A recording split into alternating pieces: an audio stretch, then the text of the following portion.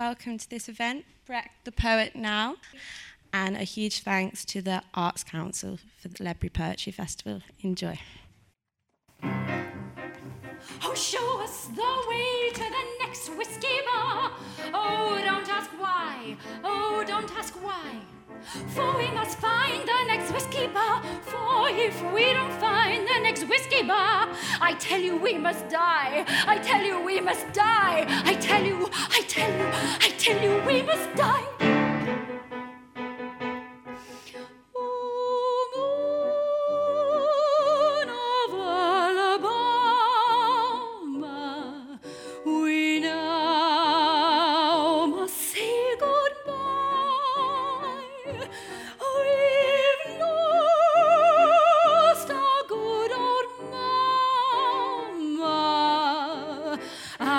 Must have a whiskey, oh, you know why.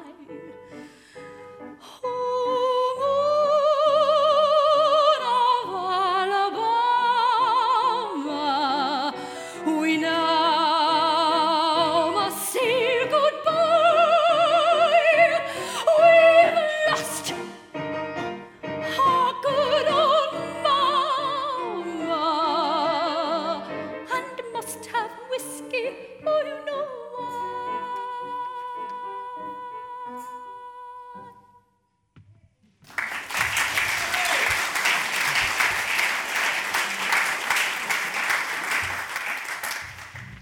This is our fourth presentation of Brecht's poetry and our third different slant and emphasis. Our general heading throughout has been Brecht the Poet Now. Translating him, David and I understood him more and more urgently as a poet of our times, and it's a measure of his abundance that we could have presented him in that light with poems from each distinct period of his life. His growing up and beginning to write during the First World War, his making a name for himself as poet and dramatist during the early years of the Weimar Republic, his years of exile, his return to a homeland in ruins, his final years during the worsening Cold War. This evening we've chosen to concentrate on the period 1929 to 39, that is, the final years of the short-lived Weimar Republic, the Nazi seizure of power, Brecht and his family in exile, the outbreak of the Second World War. And we want to show Brecht as, by 1929, a poet committed to a left-wing, indeed Marxist, politics and deploying his art in the service of that cause. We shall examine what his engagement entailed.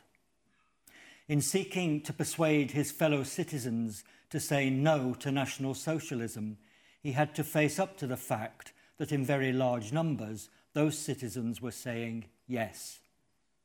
So we see him in his poetry, and drama too, of course, seeking to rid them of that false consciousness, to open their eyes to the truth of what they were heading towards with Hitler. By 1929, aged 31, Brecht was well known, not to say notorious, in Germany, both for his plays. He won the prestigious Kleist Prize in 1922 for his first three plays, and also for his poetry, especially his scandalous first collection, The Domestic Breviary. The war, ending in 1918, continued in Germany as a violent revolution and bloody repression. Brecht, in Augsburg and Munich, was a close observer of these events and was touched by them. The murdered socialist leaders Karl Liebknecht and Rosa Luxemburg, for example, stayed with him throughout his life as icons. But what he chiefly felt towards the times was a profound cynicism. Christian and humane values seemed to him and to many of his generation to have choked to death in mud and poison gas. He inhabited the post-war, post-Nietzschean era of the demolition of all values, and on that tabula rasa wrote his own, anarchic hedonism. The hero of his first play, Baal, is the lasting embodiment of that way of being in the world. There were early and continual markers of Brecht's future allegiances, but it was not until he moved to Berlin in September 1924 and saw up close how things were in the jungle of the modern city that he began to take sides and to write accordingly. In the summer of 1926, wanting a theatre capable of showing how and with what effects capitalism works, he had begun to study the Chicago wheat market, and having consulted an expert on it, came to the conclusion that, except from the point of view of a handful of speculators, it was a total swamp. He gave up the play, he says, and began to read Marx. Years later, 1935, in exile, he looked back on that turning point. When, years ago, studying the workings of the Chicago wheat market, I suddenly understood how they managed the world's cereal there, and at the same time did not understand it and laid the book down, I knew immediately, you've got yourself into an evil business. I felt no embitterment, and it wasn't the injustice that shocked me, but the thought, what they're doing there is intolerable, filled me entirely. These people, I realised, lived by the damage they did to others and not by doing good. This was a situation that could only be upheld by crime, since for most it was too detrimental. And so, every achievement of reason, every invention or discovery will lead only to yet greater misery. These and similar things I thought at that moment, far from rage or lamentation, when I laid down the book in which were described the wheat market and the stock exchange of Chicago. Much effort and trouble awaited me. In Ken Loach's film, The Spirit of 45, one of the working men he interviewed said he had never read anything, or never anything that affected him, until one day he read Robert Tressel's The Ragged-Trousered Philanthropists. Then, as was said of blinded Saul becoming St. Paul, immediately there fell from his eyes as it had been scales, and he received sight forthwith. And he asked for the first time, who is this system for? Who benefits from it? Brecht, likewise, studying the workings of the Chicago wheat market, learned something, saw something clearly. Oh, show us the way to the next pretty girl. Oh, don't ask why. Oh, don't ask why. For we must find the next pretty girl. For if we don't find the next pretty girl, I tell you we must die. I tell you we must die. I tell you we must die.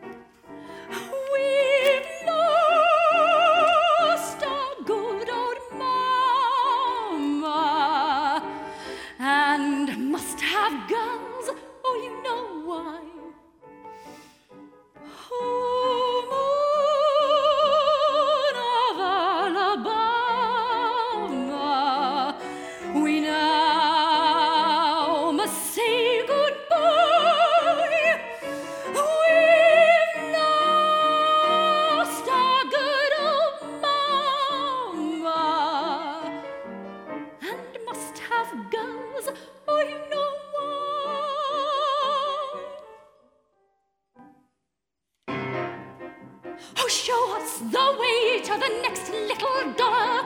Oh, don't ask why. Oh, don't ask why.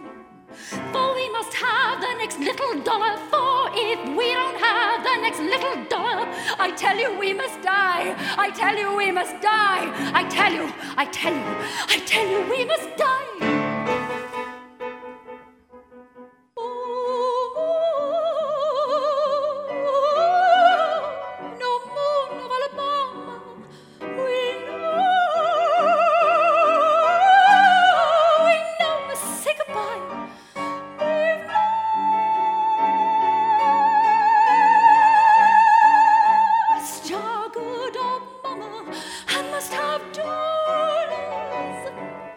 Oh, no.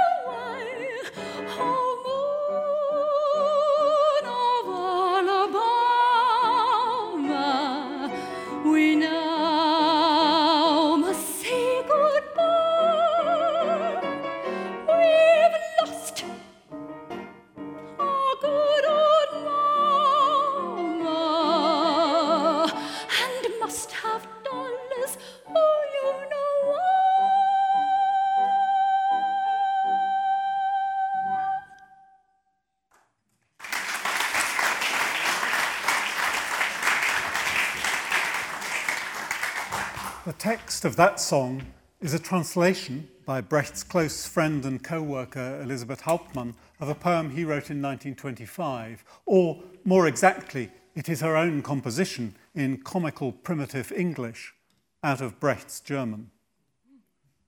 First published in his domestic breviary, it became well known and achieved its full force when Kurt Weill set it for the opera Rise and Fall of the City of Mahagony in 1929.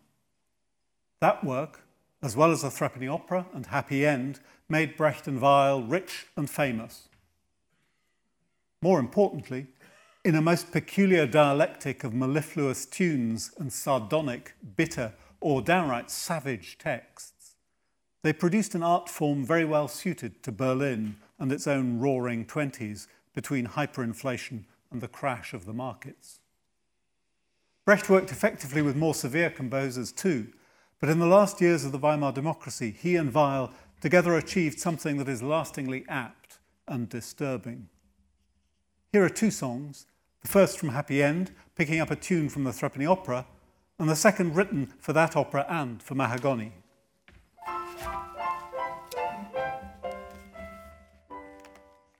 So the happy end has happened.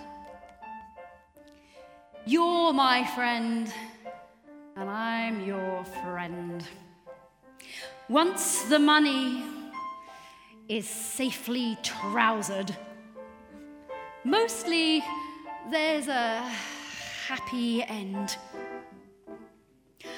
Don't go fishing in troubled waters.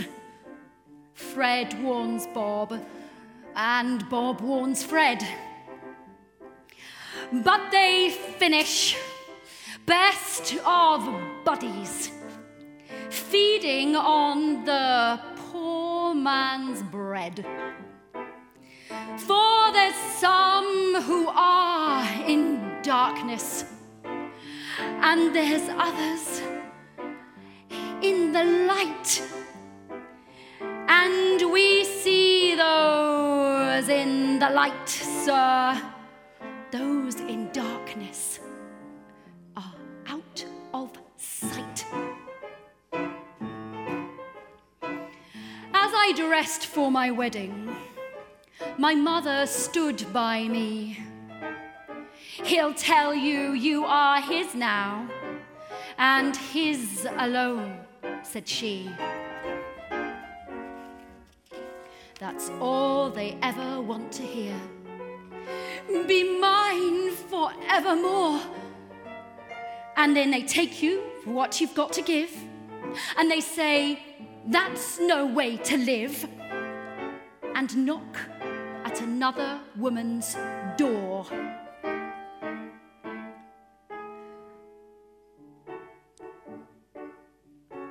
The bed that you make, you must lie on. No one will tuck you up in it but you. So let him be the kicked and you the kicker. If and when it is kicking it comes to the bed that you make, you must lie on. No one will tuck you up in it but you. So let him be the kicked and you the kicker. If and when it is kicking, it comes to. I knew within a 12-month what she meant by those words of hers.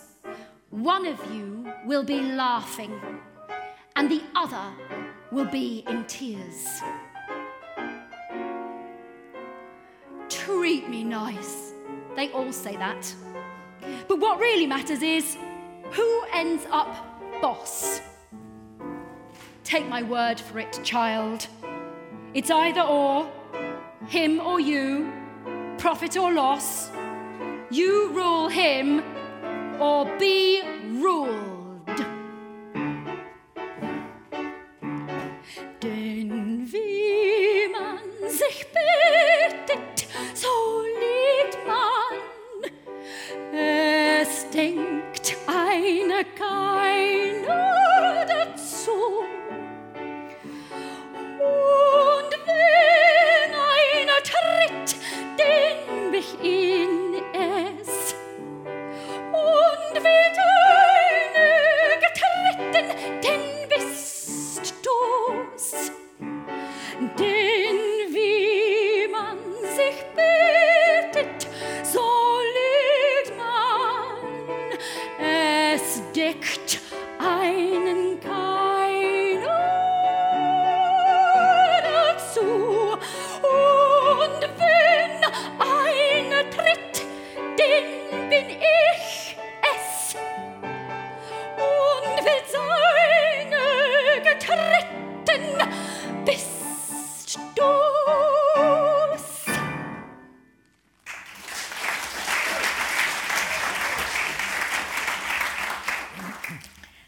Brecht was learning.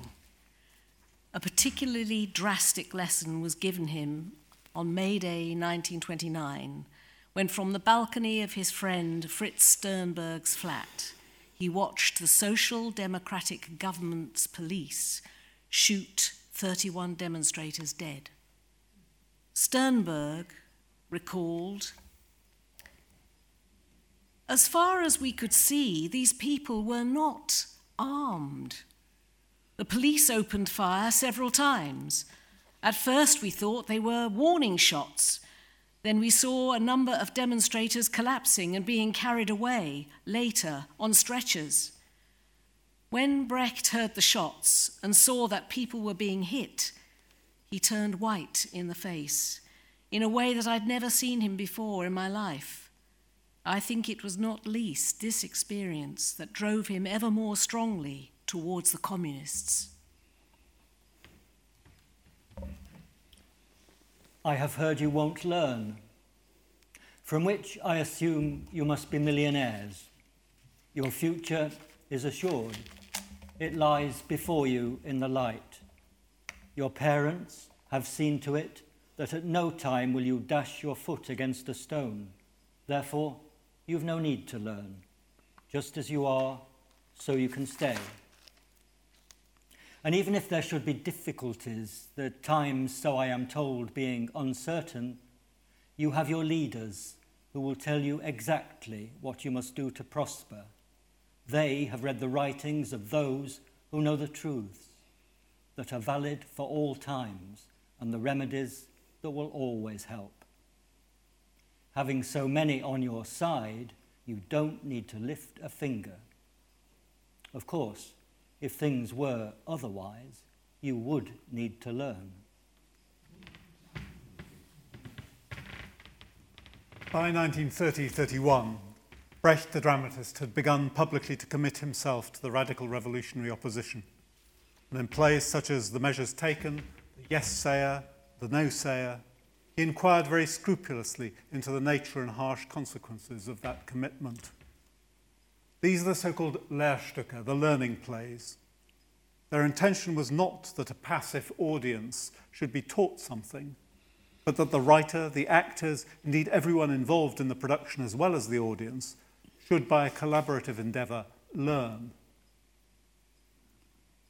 Brecht, for all his often violent individualism, worked from the mid-1920s with others, collectively, needing and using their knowledge, opinions, counter-arguments.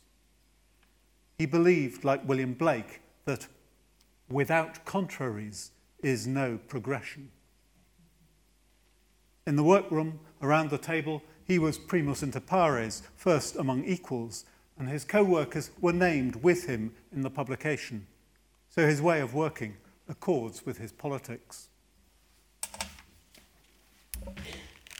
Brecht was further, and we might say more precisely, radicalised by his meeting with Margareta Steffin in October 1931. She was 23, 10 years younger than him, from a poor district of Berlin, an activist in the world of communist music, poetry and theatre, daughter of a seamstress and a builder, and already suffering from the TB, the disease of those who are poorly housed, that would kill her 10 years later. She and her friends had heard of Brecht, of course, but his origins, a wealthy bourgeois family, and the great popular and lucrative success of his threepenny opera had seemed to them more than a bit dubious. And they were watching with interest how he might develop. He gave Stefan a part in his new play, The Mother. She was soon his lover, collaborator, best critic. Brecht, the self-styled teacher, learned from her. He needed her by him. He wrote, "So that she will test and check everything I say, and from now on correct every line, being schooled in the school of the combatants against oppression. In frail health, but cheerful in the spirit, she has strengthened me, not corruptible even by me. Often, with a smile, I cross out a line myself, already guessing what she would say about it." After her death, Brecht wrote, "My pupil has gone away. My teacher has gone away."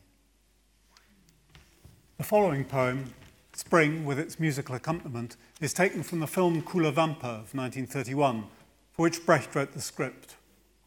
The title is the name of a district outside Berlin, to which, as things got worse, large numbers of the unemployed and the homeless moved and lived in tents. The song acts as a sort of commentary on two young lovers as they walk together in the woods. Love itself, especially between comrades in the cause, was an answering back. Love poems are a way of protecting and asserting the human in times of inhumanity.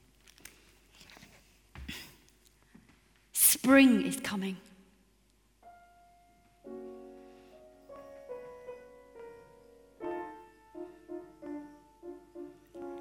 Between the sexes, the game resumes. The lovers find their way to one another. The beloved's gently enclosing hand shocks the girl's breast cold. Her glance seduces him. In a new light, the landscape appears to the lovers in spring. The first flocks of birds are sighted very high. The air is already warm. The days are becoming long and the meadows keep their brightness late. The growth of the trees and grasses in spring is measureless. Fruitful unceasingly is the forest, are the meadows, the fields, and the earth gives birth to the new without heed. In October 1929 came the Wall Street crash, doing massive harm not just in America, but also to the national economies of Europe, particularly Germany, which after hyperinflation in 1923 had benefited from American funding. In the remaining 3.5 years of the Weimar Republic, the constitution and the proper processes of government were suspended.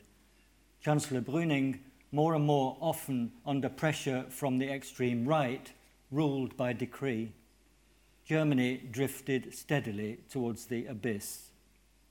Politics polarized either side of the weakened social democratic centre. Hitler's National Socialists made great electoral headway. His SA fought the communist Rotfront on the streets. In the winter of 1932, unemployment rose to 6 million. As always, when the markets crash, some citizens continue to do very nicely. Thank you.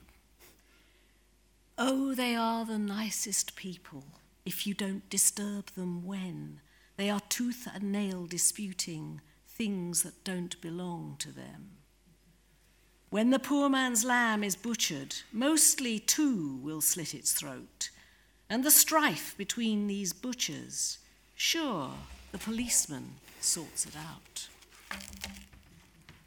Money has to be made by someone, does it not? Song for the foundation of the National Deposit Bank. To a national bank's foundation, none, I think, will raise objection.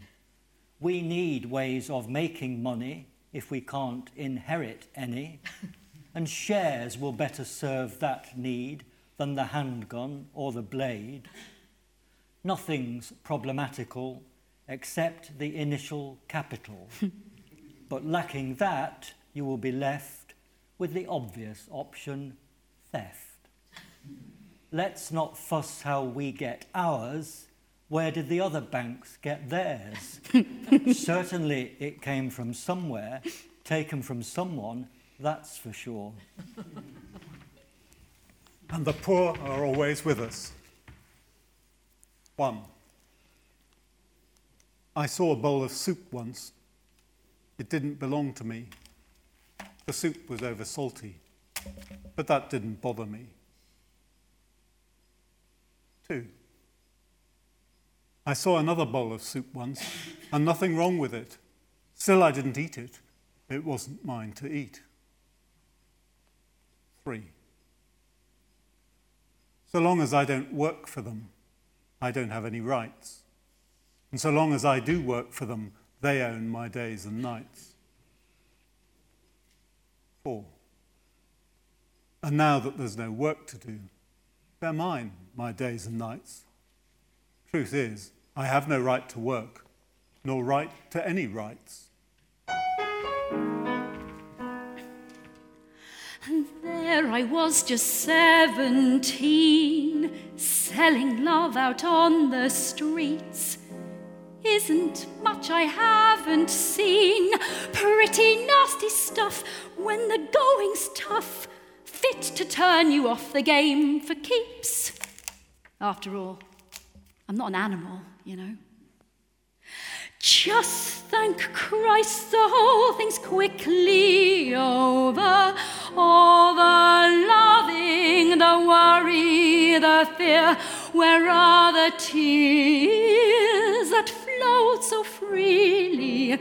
Where are the snows of yesteryear?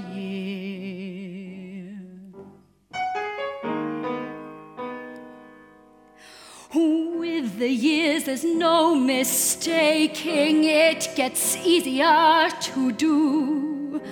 Up the numbers you are taking, it's no life of ease, your emotions freeze if you never grant them what they're due. After all, stocks won't last forever.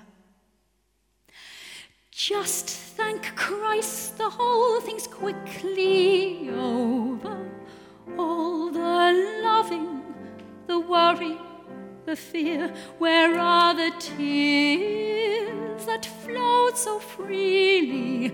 Where are the snows of yesteryear?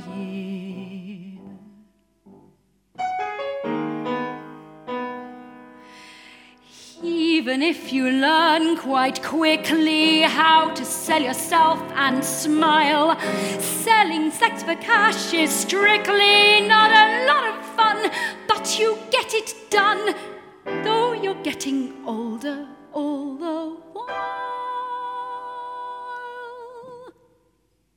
After all, you can't be 17 forever. Just thank Christ the whole thing's quickly over. All the loving, the worry, the fear, where are the tears that flowed so freely? Where are the snows of yesteryear?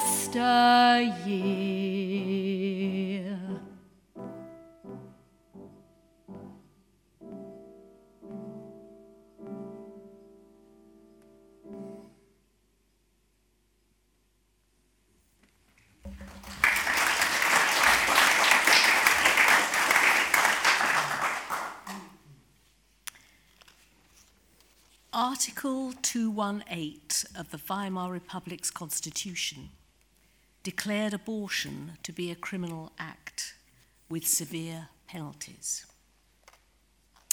A ballad for Article 218, 1929. Doctor, my period. Well, doesn't it make you glad? You'll be helping the population figures along a bit. Doctor, our place isn't fit. Don't tell me you haven't a bed. Look after yourself a bit and keep yourself nice and warm. You'll make a nice little mother of a bit more factory fodder. That's what your belly is for, and that's what you're there to do. You know the score. And whether you like it or no, that's that. You're a mother-to-be. Doctor, a man out of work, he can't have a child, can he? Oh, he'll soon find work now, my dear lady. Doctor, Mrs. Renner, I don't understand you. The state needs men, can't you see, to mind the machinery. You'll make a nice little mother of a bit more factory fodder. That's what your belly is for, and that's what you're there to do. You know the score. And whether you like it or no, that's that. You're a mother-to-be.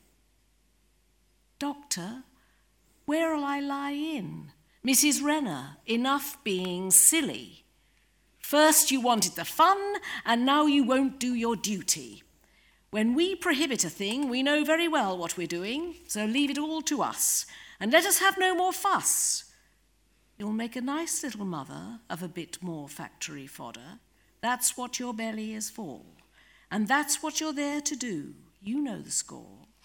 And whether you like it or no, fact is, you're a mother-to-be. Song of the Soldier's Widow, 1932. When I swore my man fidelity at that time and in that place, I never thought I'd lose sight of him and could forget his face. And when I bore him 2 children, it never entered my head that man of mine would leave me and go and fight for the Kaiser instead. When I said, I do, and signed the book, that didn't mean that he would go off and fight the Kaiser's foe and I would go hungry.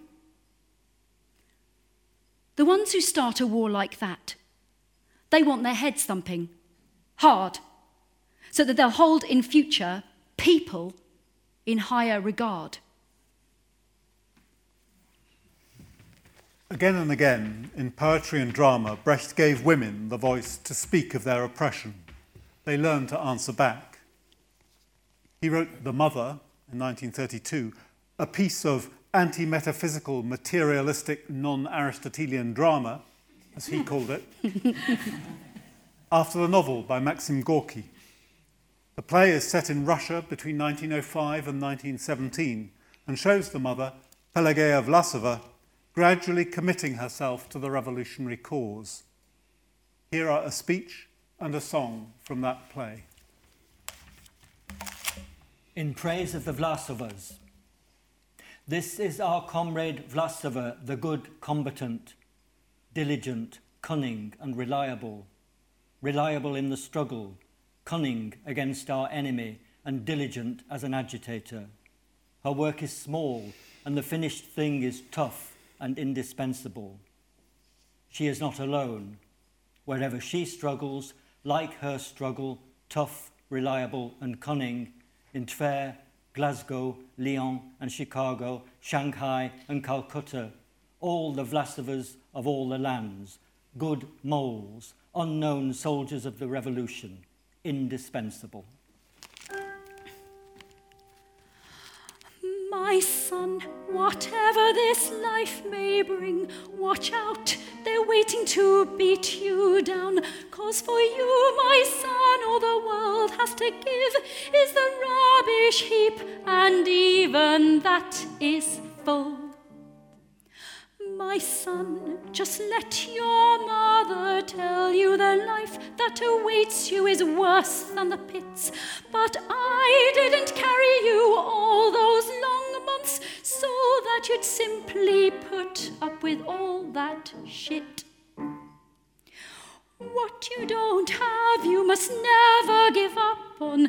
What they won't give you, you just have to take. I am your mother and I didn't have you, so you'd end up sleeping out on the streets. It may be you've no one so very special. I can't give you money, I can't give you praise, but I'm putting my hope in you and trusting that you'll make the most of life's precious share. When I lie sleepless by your side, I often feel for your little fist. Yes, they're already planning their wars with you. What can I do that you won't hear their filthy lies? Your mother, my son, won't ever deceive you that you're so special or more than you seem. But nor did she make you with so much trouble, so one day you'd hang on the barbed wire and scream. My son, so hold on to your own people, so the power of the mighty crumbles to dust. You, my son, and I, and all our class will stand together, so we must. That on this earth of ours we all may be equal and free. That on this earth of ours we all may be equal and free.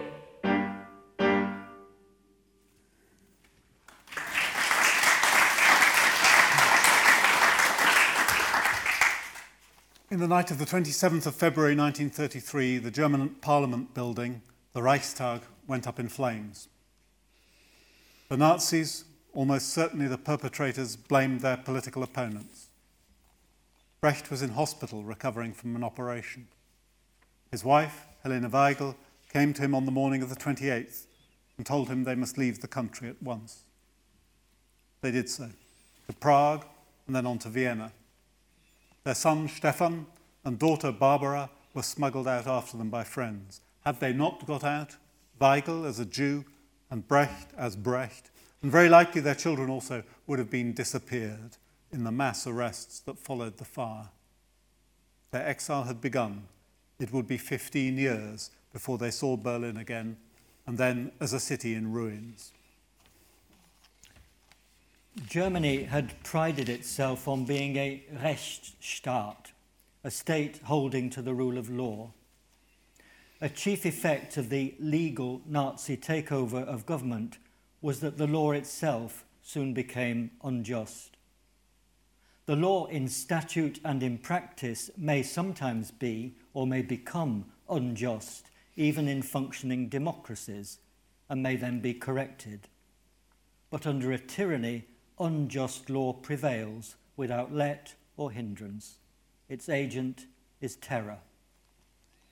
After 6 months of Nazi rule, a democracy had been transformed into a one-party state, its people coordinated, gleichgeschaltet, organized and governed by terror.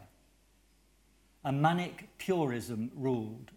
The state sought cohesion in oneness, which meant the exclusion or eradication of all elements deemed to be foreign or harmful or degenerate, people not like us, art, literature and music that was not German. And the nation, all pulling together, began to prosper. Hitler was making Germany great again. 6 million unemployed in 1932, and at the start of the war, towards which the Nazi government had all along been driving, there was a shortage of labour. Mein Kampf, written during a cushy few months in jail after the failed putsch of November 1923, was published in 1925 and had sold about 240,000 copies by the time its author came to power. From that book and vast quantities of like propaganda, any voter could have known what the man intended for his country. This by way of example. The broad mass of a people is not made up of professors or diplomats. Having very little abstract knowledge, they operate more in the world of feeling. It is there that their positive or negative attitudes are formed. But attitudes founded in feeling have an extraordinary stability. Faith is harder to unsettle than knowledge. Love is less liable to change than respect. Hatred is more lasting than dislike. And the motor of all the most powerful revolutions on earth has always lain less in the masses being governed by some scholarly insight than in an inspirational fanaticism, or sometimes in a violently compelling hysteria. Much, perhaps most, of Brecht's writing from the late 1920s till his death, whether he ever read that bit of Mein Kampf or not, is ghosted by the fear that he was facing the defeat of reason and the triumph of unreason and lies. He saw this process personified in Hitler, but against all his hopes had to acknowledge it in Stalin's USSR too. And after the war, though he chose to live in the East, he witnessed it still. Really, he spent most of his life saying no to what was there and yes to what he hoped would come. But that coming depended on the deluded being persuaded to think differently, depended on truth and reason for present argument in times in which, so he feared, the very idea of them and all belief in their necessity were being obliterated. Brecht and his family settled first in Denmark, near Svendborg, on the island of Fyn. And from that refuge, the German coast just out of sight behind the islands, he, together with his visitors, Walter Benjamin, for example, and his collaborators, Margarete Steffin, Ruth Berlau, continued the struggle against the scum and their leader Hitler, whom he referred to derisively as the house painter. He was aware from the start how disadvantaged a regime's opponent is by exile. How can he be sure that the information on which he bases his opposition is correct, or still correct? Events move quickly. Trustworthy news arrives late. And for the writer, largely denied publication, largely cut off from the readers who share his native tongue, exile is perhaps peculiarly dispiriting. Altogether, exile was hard to bear. Many German writers arriving and settling in a place of safety still could not survive. Losing effective contact with the native land, feeling redundant in the land that had taken them in, disheartened them. Homesickness itself, missing the home localities, its beauties, your habits, the people there. Exile is a place you don't belong in. You lose your belongings, by which is meant more than your possessions. Small wonder that so many exiles commit suicide. On the label, emigrant. I always thought the name they gave us wrong, emigrants. That means people who leave, but we did not emigrate, leaving one country of our own free will and choosing another, nor did we immigrate into some other country in order to stay, possibly forever. No, we fled. We are the persecuted, the banished. And the land that received us will be no home, but an exile. Restlessly we sit, as near as we can to the borders, awaiting the day of our return, watching every smallest change across the border, eagerly questioning every newcomer, forgetting nothing, relinquishing nothing, and forgiving none of what happened, forgiving nothing. Oh, the tranquility of the sound cannot deceive us. Even here, we can hear the screams from their camps. After all, we ourselves are almost like rumours of crimes that have slipped out over the border. Every one of us, walking in tattered shoes through the crowd, bears witness to the shame that stains our nation. But not one of us will settle here. the last word has not yet been spoken. Brecht felt a personal hatred for Hitler.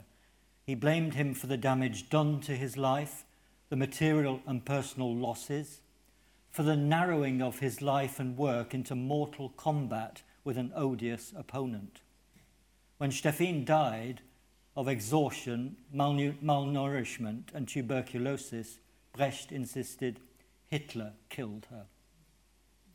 And becoming a foreigner himself, he looked with fellow feeling on others, ancient and modern, who had left home and in a foreign country had been kindly or unkindly received. His free retelling in 1934 of the story of Medea speaks truth to his own times, and like so much of his writing on displacement and uneasy settling, to our times as well. There is an old, old story, 1,000 years old or more, about a woman called Medea who arrived on a foreign shore. And it was the man who loved her who brought her there. He said, "My house and home are yours now, and here you lay your head." The language she spoke was not the same as theirs. For milk and bread and love, their words were not hers. The way she walked was different, and she had different hair. They looked at her askance.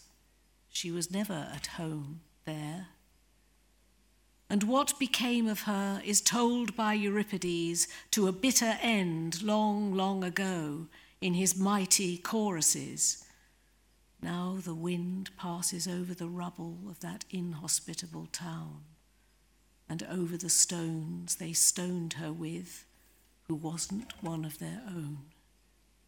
Now suddenly we hear there are stories going round that once again Medeas are being seen in our towns, through the trams, the cars, the trains, the hue and cry again.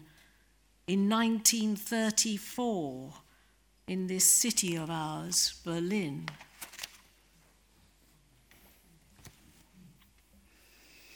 In Svendborg, Brecht worked at a poetics to serve the struggle that must now be conducted from abroad. A chief text of it, composed in 1938 against the very narrow definition of realism being advocated by Georg Lukács and others, is the essay Breadth and Variety of Realist Writing. Using the example of Shelley's Mask of Anarchy, that poet's response to the Peterloo massacre, Brecht insists that a realist is a writer who tells things how they are, whatever his way of going about it. So Shelley, naming names, Foreign Secretary Castlereagh, Lord High Chancellor Eldon, Home Secretary Sidmouth, presents them in an allegorical mask as embodiments of murder, fraud, and hypocrisy. Brecht sets out the poem in English, adding after each stanza a literal translation into German done with Margarete Steffin. Here's Shelley.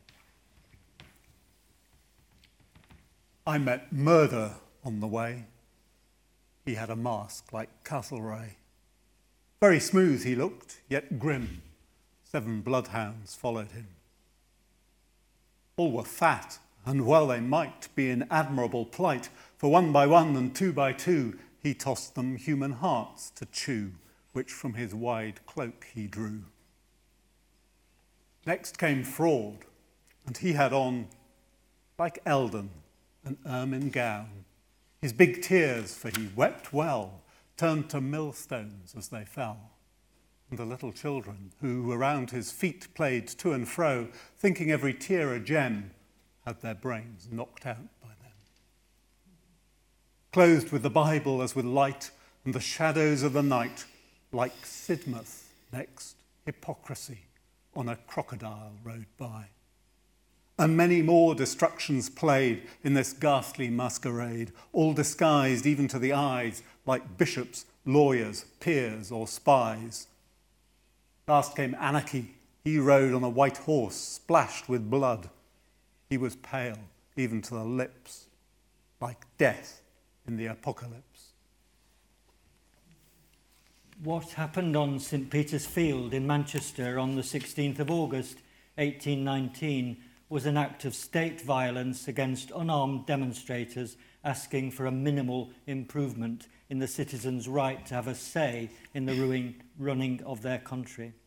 The cavalry charged into the crowd using their sabres, killing 18, 4 of them women, wounding 500 or 600. It has taken 2 centuries and a film by Mike Leigh to bring this atrocity into British public knowledge. Reading Shelley's poem, doubtless Brecht remembered what he had witnessed from Fritz Sternberg's balcony on the 1st of May, 1929. He saw in Red Shelley an exile, a champion of the many against the parasitical few, not just a brother in politics, in the cause, but also a model, not the only one but a good one, of how to go about telling the truth, bringing it home so closely that hearts and minds would be changed and readers would say, enough's enough. Brecht concluded his essay thus: we derive our aesthetics and our ethics from the needs of our struggle. You write the truth in whatever way gets it across most effectively. So doing, you can call yourself a realist. As to that aside, and our ethics, that exceeds our present context, but does want thinking about. In 1947, back in Germany, in the Eastern Zone, and viewing with dismay the reinstatement of the old order in the West, Brecht wrote a close equivalent of Shelley's Mask of Anarchy, depicting with a mixture of allegory and brutal realism a parade of politicians, clergy, doctors, lawyers, etc., back in their old positions as though nothing much had happened and nothing needed to change. He called the poem Freiheit und Demokratie. Here is a sample. These 6 party members rode in 6 carriages through the crowd who cried amidst the rubble, "We want freedom and democracy." First oppression rode up, his bone hand gripping the knob of a whip. In an armoured cart he rode, a token of industry's gratitude. In a rusted tank, applauded loudly, pestilence rode, shamefacedly, like an invalid, tugging up high against the wind his brown necktie. Behind him rode deceit, and he waved a tankard. The beer was free. To swill it, though, and slake your thirst, you must sell him your children first. Old as the hills, stupidity, still active, rode in that company, and as they progressed, kept deceit constantly within his sight. Hanging an arm out, murder made his appearance before the crowd. Monster, lolling in his carriage, he sang the sweet dream of liberty. Pillage then brought up the rear, on his lap the terrestrial sphere. He wore a Junker, field marshals, regimentals with medals. And all 6 of these eminences, long established, merciless, all as one, they raised a plea for freedom and democracy. And now a poem not on the subject of, but demonstrating the living practice of productive doubt as a strategy in the continuing attempt to get at and communicate the truth. Note that the work underway in this poem is collaborative. The Doubter.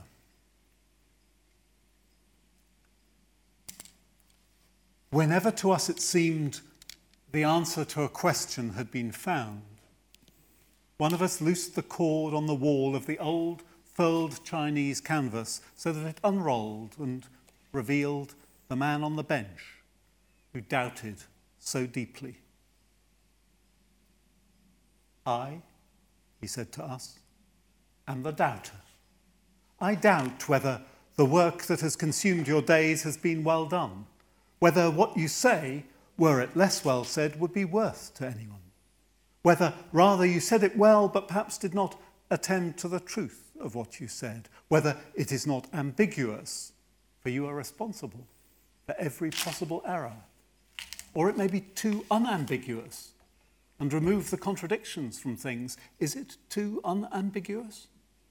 For if so, what you say is useless. Your thing is lifeless then. Are you truly in the flow of things, at one with everything that is becoming? Are you still becoming? Who are you? To whom do you speak? To whom is what you have to say of use? And, by the way, does it leave you clear-headed? Can it be read in the morning? Is it connected to what is already there to hand? Have you made use of the sentences spoken before you, at least to refute them? Is everything verifiable? By experience? By what experience? But above all, always and above all else, how does one act if one believes what you say? Above all, how does one act? Thoughtfully, curiously. We saw the doubting blue man on the canvas, looked at one another and started once more from the beginning. A couple of years later, around 1939, Brecht wrote a poem entitled Praise of Doubt. Its first lines are, "Praise be to doubt. Take my advice and greet with good cheer and respect the man who tests your word like a bad penny." And at the heart of it comes, oh, that beauteous head shaking in the face of indisputable truths. But the most beautiful of all doubts is this, when the downtrodden and despondent raise their heads and no longer believe in the might of their oppressors. Brecht countered 1 Corinthians 13:2, "And though I have all faith so that I could remove mountains," with an adage of his own. It is not faith, in German Glaube, that might work such a miracle, but Unglaube, disbelief. He wrote, discussing the practice of epic theatre, "Have we not seen how disbelief may move mountains?" Skepticism, not being too ready to believe, being rather inclined to disbelieve, especially what those in authority tell you, is an attitude of mind once achieved which makes for good citizenship, for an involved and usefully participating electorate. And of course, once learned, it cannot be discarded if the rulers begin to find it inconvenient. Praise of Doubt concludes, "You who are a leader of men, do not forget that you have this part because you doubted the leaders. So permit the led, in turn, to doubt." Brecht in Svendborg developed a poetry whose ways, the irregular rhythms, the lineation, their bodily gesture, would induce an opening of the mind to new possibilities. He had decided views and sought to advance them, but the verse itself, in its deepest effect, is not his to command. As always with good poetry, the poem exceeds the poet. We, the readers, induced to think critically, are at liberty to disagree. Brecht's poems take a new look at things from different angles. They work as continual acts of estrangement, defamiliarization. The Romantics cast the modifying colours of the imagination on the world and saw things in its new light, and that for many of them was an end in itself. Brecht does the same, but with a purpose, so that eyes will be opened to a world that needs changing.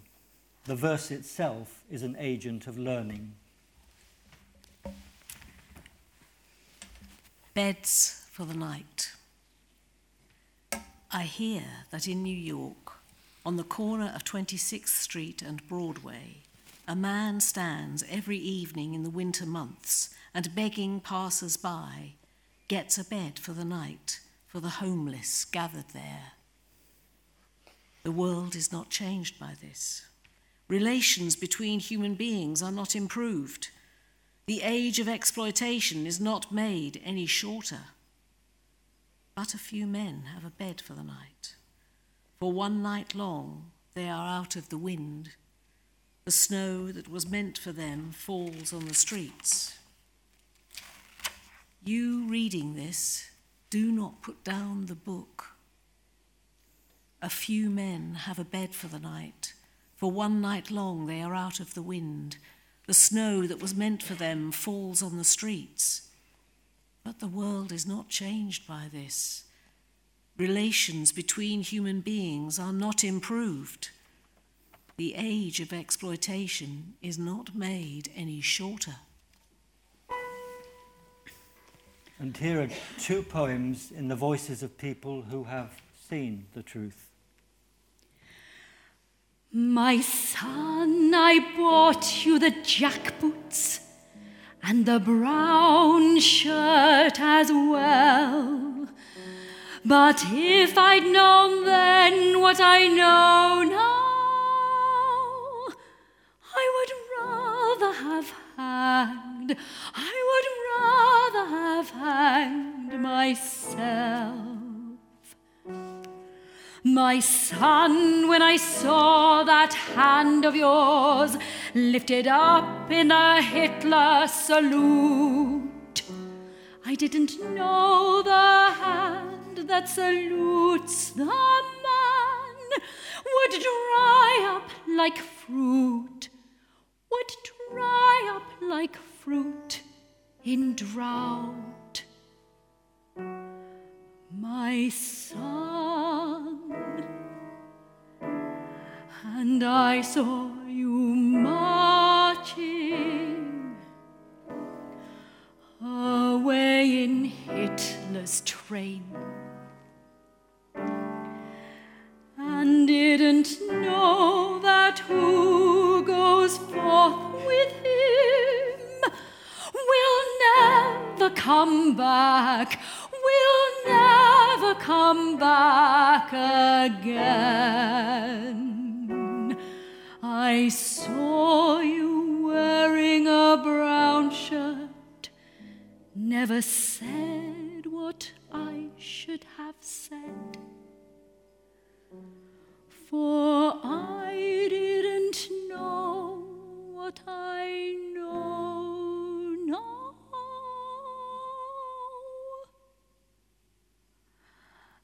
that you would wear it dead.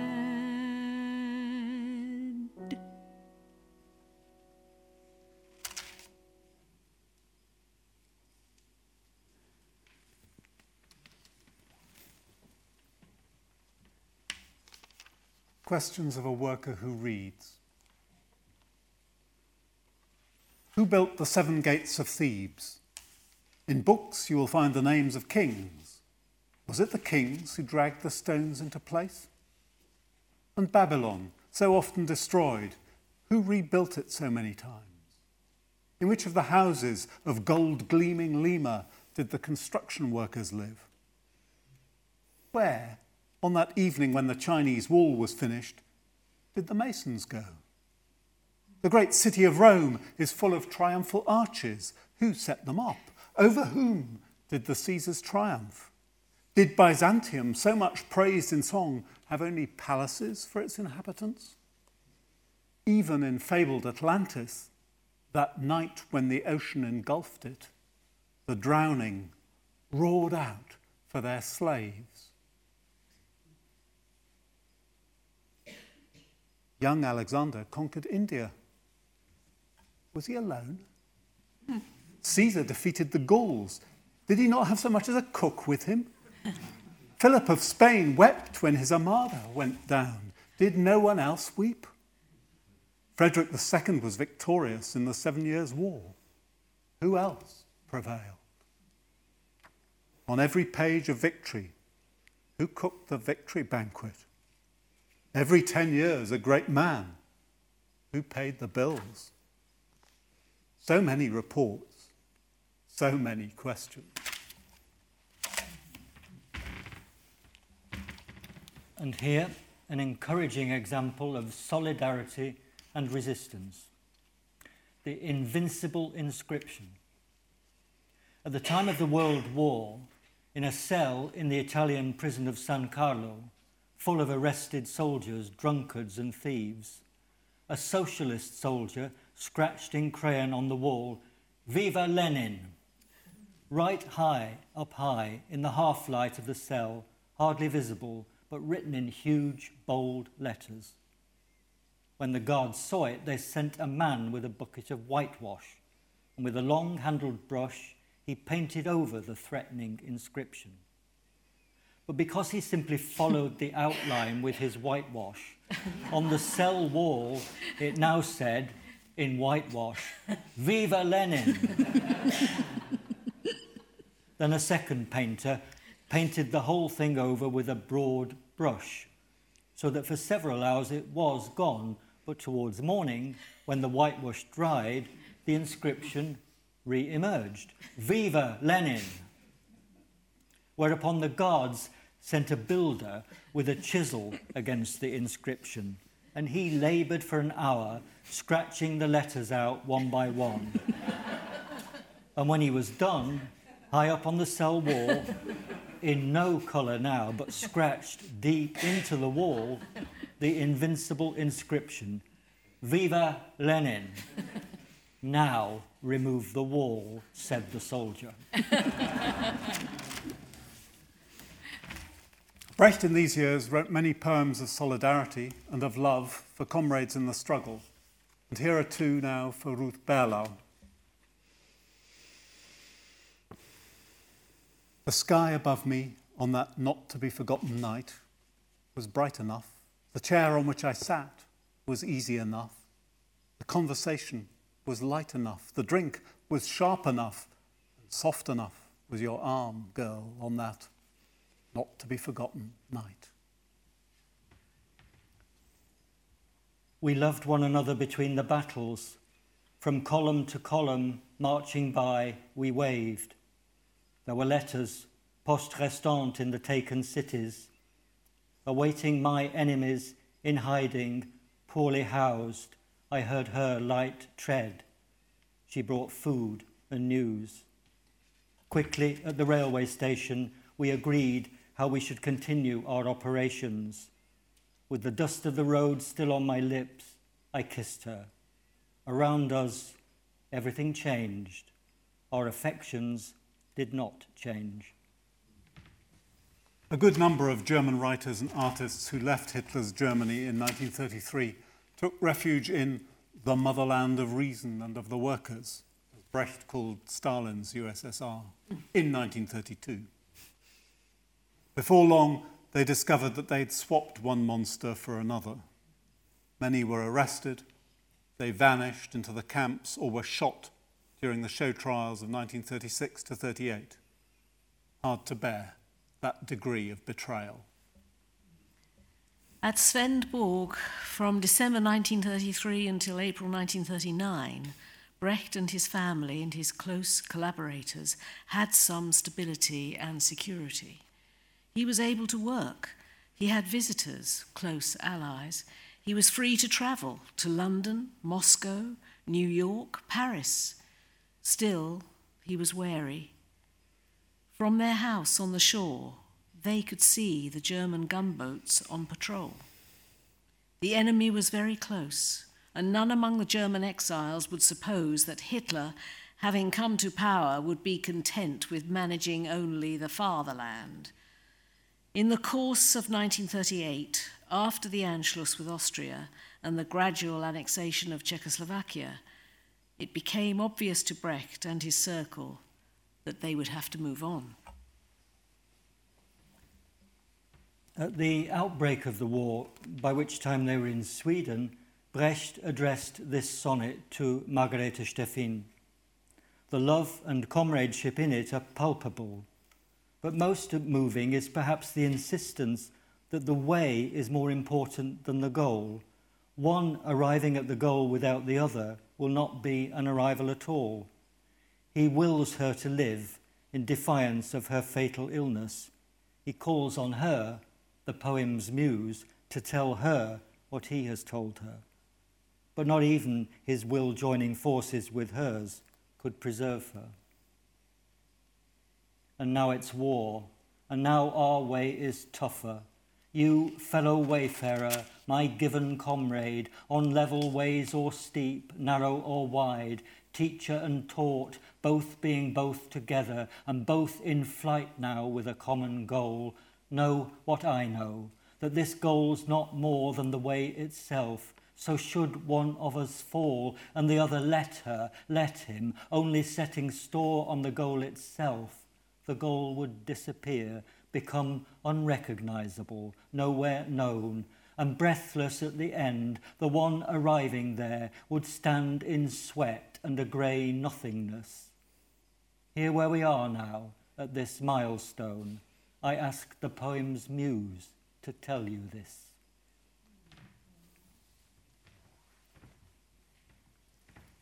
Brecht saw his highly civilized and immensely gifted nation march within a few years into unimaginable barbarism. Settling in the ruins of Berlin in the east, though publicly loyal to the government of the new GDR, he knew full well its faults and failures. In the last year of his life, he read the denunciation of Stalin's crimes delivered by Nikita Khrushchev at the Soviet Communist Party's 20th Party Congress. And around then, he wrote this short poem in which he seems close to conceding that his efforts to free people from delusion have failed.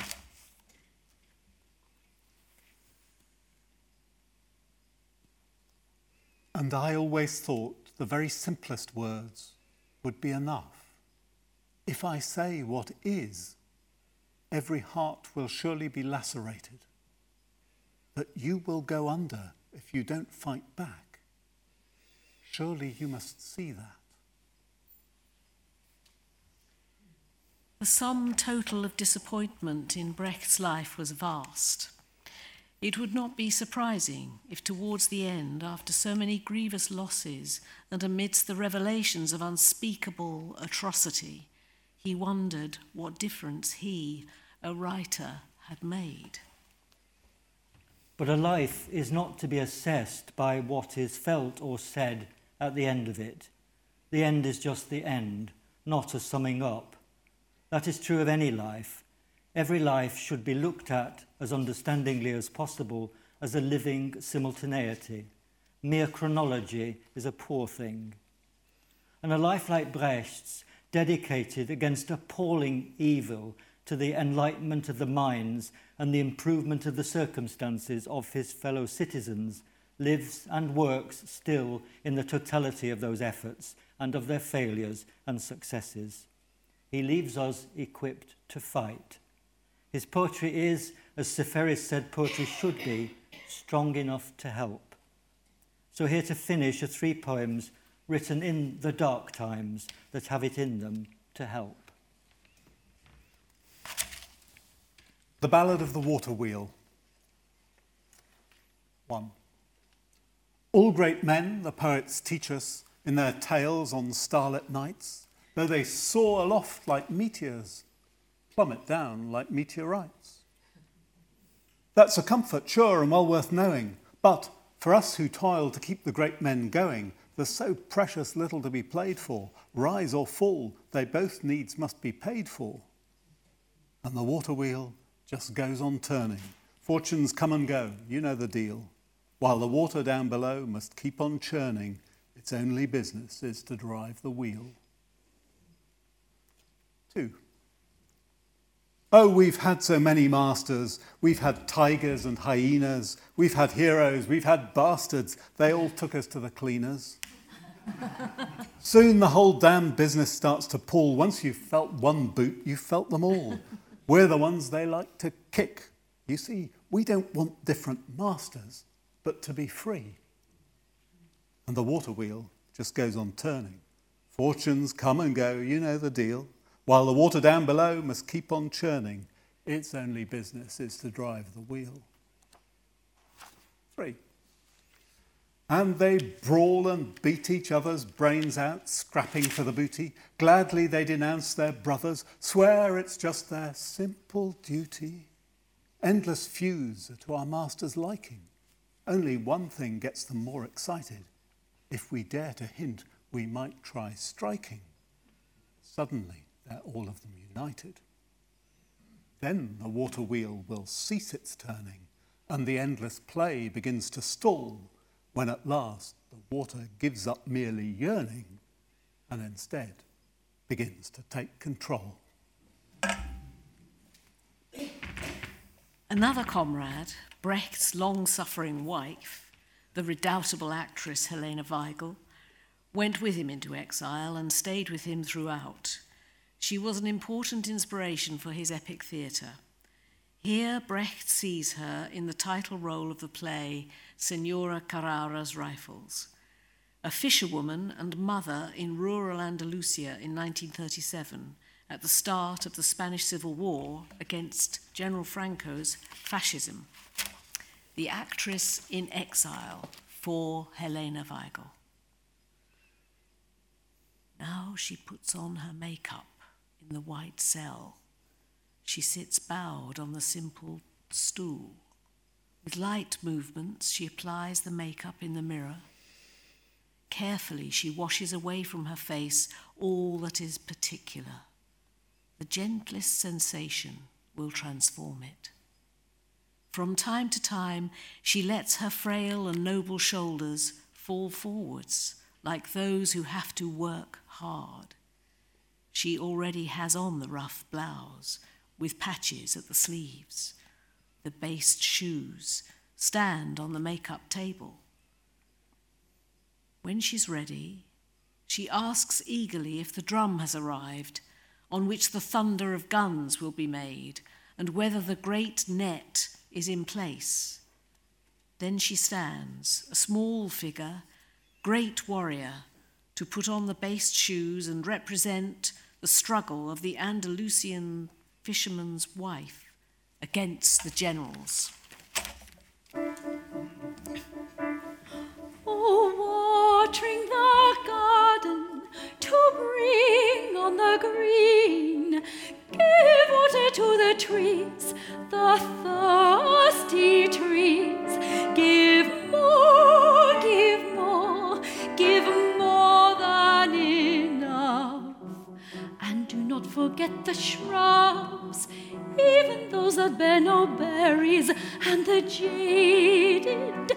Don't overlook between the flowers the weeds, they are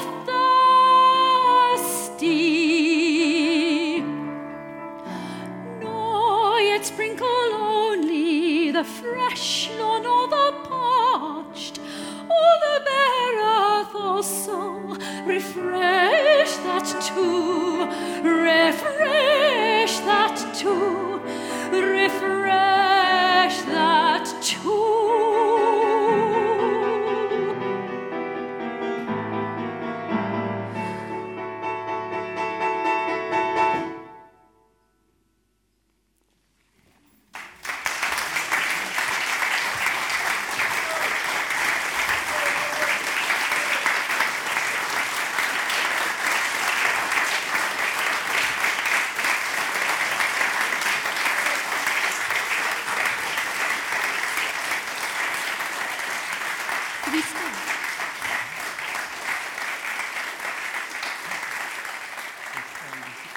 Thank you.